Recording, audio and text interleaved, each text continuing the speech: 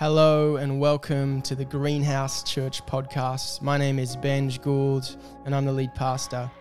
We are all about creating an environment where anyone can follow the way of Jesus.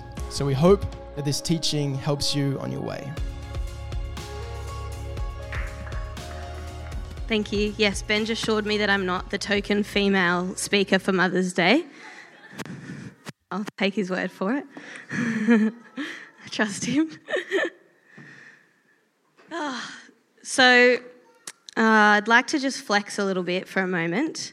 Because I recently, in case you don't follow me on Instagram, went on a little holiday with Josh, my husband, for our 3-year wedding anniversary, to France and Italy, which is very nice. Thank you. Yes, it was very nice.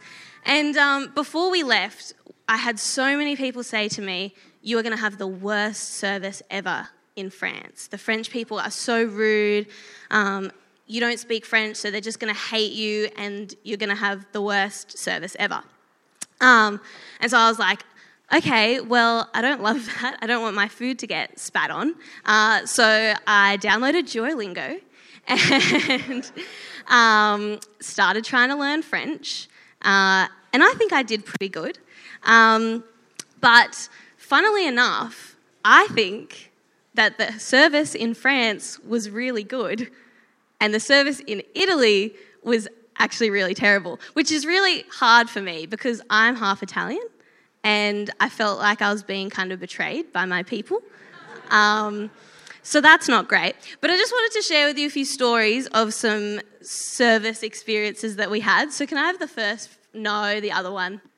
I can tell this one. I'll tell this one and then I get the other one. So this is the biggest flex. This is our anniversary dinner and I won't tell you how much it cost. But it's your wedding anniversary and you're in Paris, so you know what are you going to do. And so you might say that we paid an exorbitant amount of money to have good service, but the guy who served us at this restaurant was so lovely. He brought us like a second course of dessert for our anniversary. He was like, "We know it's your anniversary, congratulations." And that was great. Anyway, at the end, he's like asking us all these questions. He's like, "Where are you from and where are you going next?" And we told him that we were going to the south of France next. And he's like, his eyes just like lit up. He's like, "I'm from the south of France." He like scurries away, comes back with a notepad and he sits down next to us and he just starts writing down all of these recommendations. He's like, "You have to go here and you have to go here." And I was like, yes, get all the local knowledge. And he was just like so lovely. And we actually went to some of his recommendations and he had good taste. And that was really good. And I don't think I'll ever pay that much for a meal again, but I would like to go back just to say hi to that guy. This place also gave us excellent service. Okay, this is just steak and sauce and fries, but it's literally, I swear, the best meal I have ever had. You walk into this place and there is no menu because this is what they serve. You sit down, they're like, "How do you like your steak?" And the answer is obviously correct. Sorry if you said well done. Or rare. They do love that in France. But anyway, this place was absolutely packed and it's like 2 stories and there's this staircase and it's like this narrow and like this steep. And we just had this like little French woman who had like the tiny little French glasses and the biggest smile on her face. She was like the happiest person I have ever met, even though it was like the most packed restaurant I swear I've ever been in. And she was literally running up and down these stairs like a million miles an hour. But every time she was talking to us, even though she was probably stressed out of her mind, she was just like the happiest and friendliest person. I'm like, the French aren't rude. What's everyone talking about? I'm just experiencing the most happy people ever. And then we went to Italy. Can I have the third photo? This is the worst meal I have ever eaten. This, on the menu, French fries and a caprese salad. So we're like in Amalfi and we're walking through the square and there's these, we will pass this place, you know, super touristy. It's got the umbrellas and it's got all the chairs outside and it's like, yeah, it looks really cool. And their waiters are out the front going, "Come in for a spritz, come in for a spritz." And I'm like, yeah, I could go with a spritz. And we had, previously to this, had a rule. If there's someone out the front trying to convince you to come into the restaurant, it is not a good restaurant, don't go in. But we really wanted a spritz, so we fell for it. And then we're there, we're like, oh, we might as well have a snack. They've got French fries and a little salad, we might as well. But they were trying so hard to get everybody to come into the restaurant. As soon as you're in, they ignore you. And we're just like, hello, and they're all like literally walking around like this. I'm like, I'm down here. Hello, I'd like to order. It was impossible to order. It was impossible to pay. It was just awful. And the food sucked. So I feel like the service made the food taste a lot better. And the service was way better in France, not in Italy. But today, I'm going to talk about serving as a spiritual practice, not as something that you pay for at a restaurant. And essentially, I believe that Christian serving is about sharing your time, your talents, and your energy to the body of Christ, to use what God has given us for the sake or the benefit of others and ultimately for the glory of God. And when Benj asked me to speak on this, I was like, sweet, that is a piece of cake for me. I could do this easily because for me, like being on the roster has always been very upstream for me. We've been talking about upstream or downstream practices. And I've been doing the whole being on the roster thing long before I was doing any of the other spiritual practices that we should be doing. And I still remember being 15 and Benj asking me, he was my youth pastor at the time, to be a student leader. And I was very excited, felt very privileged. And I've basically been serving ever since. I still do youth in that same youth ministry. And now I get the privilege of watching young people serve for the first time and learn of their spiritual gifts and their talents and see how they can give that to God and see what God does with that. So I love that. I love watching that happen a lot. But as I've prepared for this talk and thought about what serving actually is, I've actually had to really wrestle with and question how I have approached serving throughout my life and whether it actually is true to God's intention for serving. So today, I actually want to share 3 reasons why I think you shouldn't serve. So Benj can regret letting me up here now. But the reason why I want to do that is because I think that as adults, there is probably some healthy considerations for us to make when we're doing this practicing stuff that we've been talking about. And I can pretty confidently say upon reflection that when I was 15 and started serving, I probably wasn't doing it for the right reasons or serving from a particularly healthy place. But as I learn and grow in maturity, spiritually, emotionally, mentally, I'm trying to seek more purely what it means to follow the ways of Jesus. And so for me, that means kind of getting actually to the core of what his instructions are. Because we all hope one day to hear the words, "Well done, my good and faithful servant." So how do we work that out? And right from the beginning, I want to acknowledge that serving looks different for everybody in different seasons. We have finite time, we have finite energy, and we all undoubtedly go through seasons where our jobs, our families, our health will require more or less time of our attention than perhaps at other times of our lives. And that's totally okay. And I also want to acknowledge that the Sunday roster isn't the only way to serve.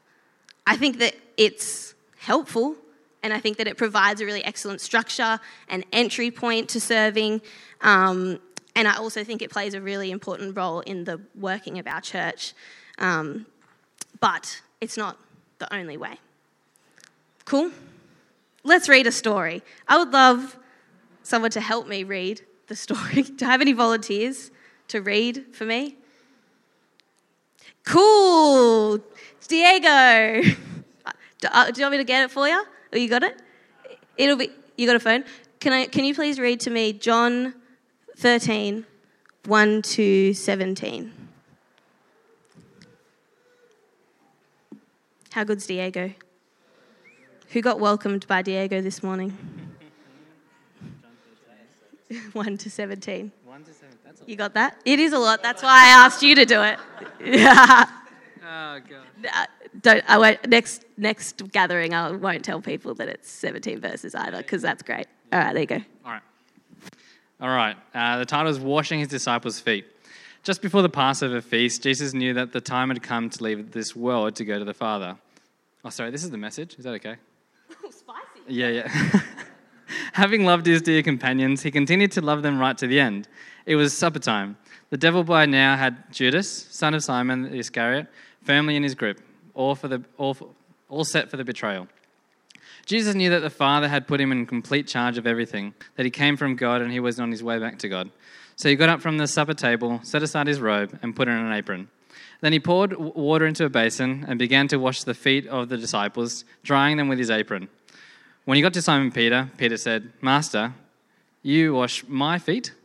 Jesus answered, "You don't understand now what I'm doing, but it will be clear enough to you later."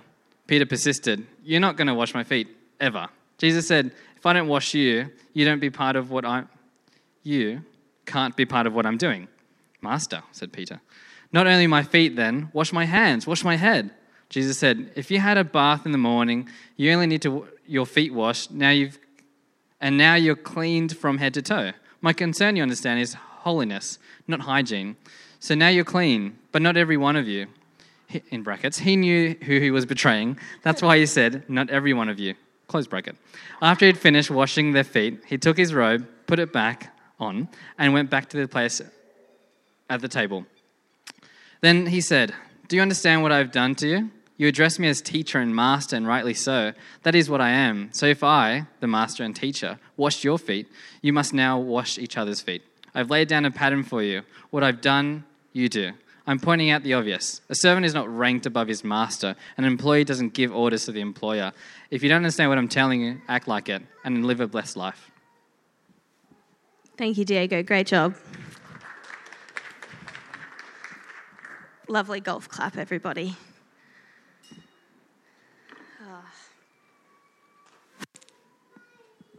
So, reason one why I think you shouldn't serve. Oh yeah, you missed that part. So, sorry. Reason one, to get anything in return. I've realised in the last few years, particularly since moving out of home, that the way that my mum likes to show me her love is acts of service, which, very selfishly, is a really excellent way to receive love from your mum when you live out of home and have tasks that need doing that you don't want to do. When I lived at home, I was like, "Get out of my room, don't clean my room." Now I'm like, "Come in, Mum. You want to come over?" And so she comes over and she'll like just reorganise my linen closet or like pick up all of the dog toys, or my favourite one that she does is she folds my washing, which is my most hated household task. And it's kind of at the point now where I know that my mum will be coming over, and so I'll just leave a basket of clothes in plain sight, which Josh tells me is manipulative. But I think that I'm just letting her love me, and there's nothing wrong with that. But I know that my mum doesn't do these things in order to get anything from me in return. Thank God. She doesn't fold my washing so that I'll come over to her house next week and fold hers. She doesn't repot my plants for me so that I'll get her an extra extravagant Mother's Day gift, although it would be very lovely of me to do those things. I know that she does those things out of a deep love for me. And because of her deep love for me, it's her joy to serve me at her personal sacrifice. And such is the case with this story that Diego very kindly read for us with Jesus. Jesus, out of great love for his disciples, bends down and does what I would argue is the most disgusting way you could ever serve anybody. He washes their dirty, dusty, grimy, buniony, tinea feet. That is personal sacrifice. And Jesus didn't wash the disciples' feet because he'd one time put his hand up to be on the feet washing team once a month, and this week he's rostered on to wash feet. No, he does it out of great love for his disciples. And Jesus wasn't going to get anything earthly in return. In fact, he knows that one of them is going to betray him and another one is going to deny him. But still, he bends down and he washes their feet.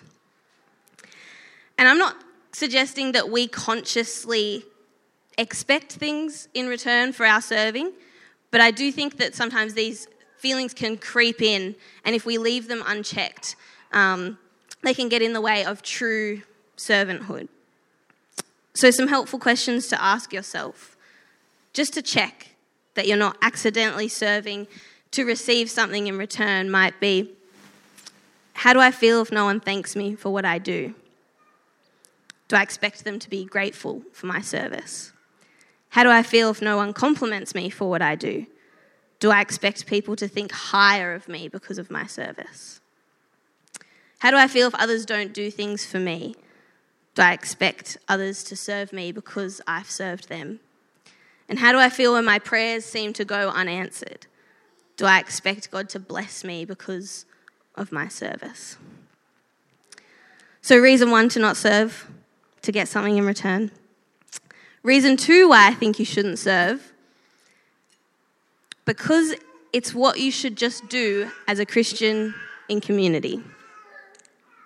Now, I actually don't think that because Jesus said we should is a good enough reason to do pretty much anything. Just because I don't think that the root is strong enough to withhold the challenges of life, to withstand the challenges of life, the realities of life. And so I think that serving out of obligation or to tick a box is potentially one of the most damaging places to serve from, both for ourselves and others. Because as we see in this story of Jesus washing the feet of his disciples, he's serving out of great love, not because he has to.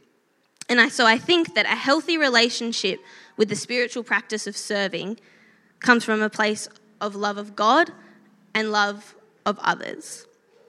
And I believe that Christian service is not about the task, but about your posture while you are doing the task. And obviously, serving involves doing, but Scripture highlights again and again the importance of how the doing is done, not just the doing itself. Deuteronomy 11:13 says, "Serve him," being God, "with all your heart and with all your soul." God doesn't ask us to serve by just going through the motions and ticking all of the boxes. At the end of your life, God isn't going to pull out his list and say, "You were on the roster every week of your life. Well done." But he might say, "You served me with all your heart and all your soul. Well done." And so I think that the primary danger of reducing serving to just a set of tasks to do, a box to tick, is that we accidentally fall into the trap of trying to use our works to be saved. And if we consider the value of our service by how many times our name is on a roster or how much church stuff our life is full with, we start to move away from our faith being focused on what God and Jesus has achieved, and it starts to be focused on what we have achieved. As Ben spoke about a few weeks ago, we can't practice our way to God. The amount that God loves us, the amount that we are saved, is not dependent on how well we do any of these 6 practices that we've been talking about. There is a line between working out our salvation and working for our salvation. There is a line between putting our faith into action and thinking that our actions save us. There's a line between salvation and sanctification. And so some helpful questions just to check that you're not accidentally serving out of Christian obligation might be, do I love the community of people I'm serving and want to contribute to its flourishing? What is my motivation for serving? Do I still come to the gathering when I'm not rostered on? So, 1, don't serve to get something in return. 2, don't serve because it's what we should do. I just spat that on my face. And reason 3 why I think that you shouldn't serve is if you're using it as your one avenue to practice your spirituality. Now, I will self-confess that I have done this for many years. This is probably my chief guilty thing of what I'm speaking about today. I'm guilty of them all, but this one particularly. Because serving is so upstream for me, I'm extroverted, I'm outgoing, it's easy for me to be around people and yada, yada, yada. I don't like spending time on my own. But because of that, I have sometimes hidden behind it and use it to justify my lack of effort in other spiritual practices by sometimes overcommitting to serving. And I would extend this to actually all of the practices that we have been talking about, that none of them should be done in isolation from each other, that we should be constantly seeking to create a healthy balance of all 6 of those practices: prayer, scripture, Sabbath, serving, hospitality, and generosity. I think that's all of them. I feel like I can say from experience that the outward stuff, so those last 3, serving, hospitality, and generosity, is far more healthy, far more sustainable, and far more impactful when you've got the internal stuff, the prayer, the scripture, the Sabbath, working in tandem with those external things. Serving in the way Jesus models to us, following the way of Jesus, working out our faith, prescribing to this upside down kingdom ethic, requires our hearts to be transformed. And the way that God does that is through scripture, through prayer, through resting in him. And so I think that when we try to do the external stuff without also working at the internal stuff, without letting God transform our hearts, it can easily become a box-ticking exercise. It can easily become something that I expect something in return for. It can easily lead to feeling burnt out. It can easily lead to accidentally hurting ourselves or others. And so, some helpful questions to check that you're not accidentally using serving as your one spiritual practice might be: do I have habits, or am I working towards building habits around prayer, scripture, or Sabbath? Does serving feel really overly taxing? Are you perhaps running on empty? So, to quickly wrap up before I run the risk of having no one rostered on next week because I've scared everyone away from serving, doing any of these things does not disqualify us from serving. Otherwise, I should have never gotten up here in the first place and I should just go and sit down. In which case, feel free to jump up now. But I've been guilty of these things at least once in my life, if not right now. And so my intention in posing these questions is not at all to place rules or regulations on us or requirements on ourselves in order to measure our worthiness to serve.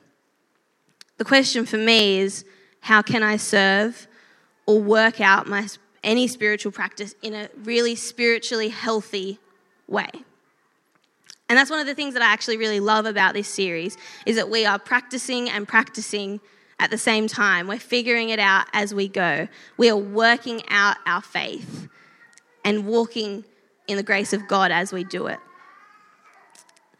Jesus asks us to come to him, to walk with him, to work with him, to learn the unforced rhythms of grace. He doesn't want spiritual practices to feel burdensome. He wants us to find rest for our souls in union and in life with him. Cool? Great.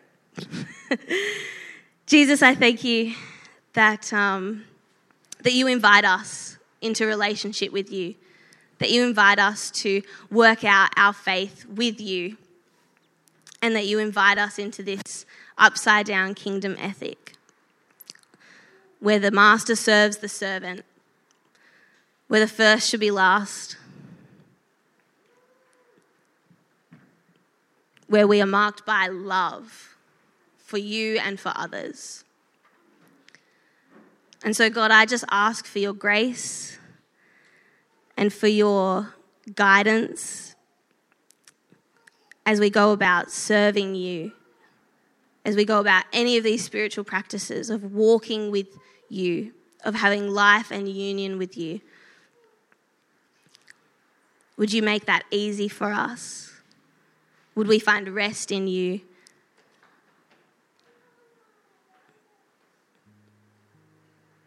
And God, I just ask that if there's anybody in this room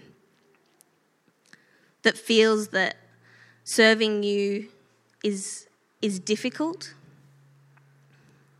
that you would just speak to their hearts, that you would refresh them, that you would renew them, that you would re-inspire them.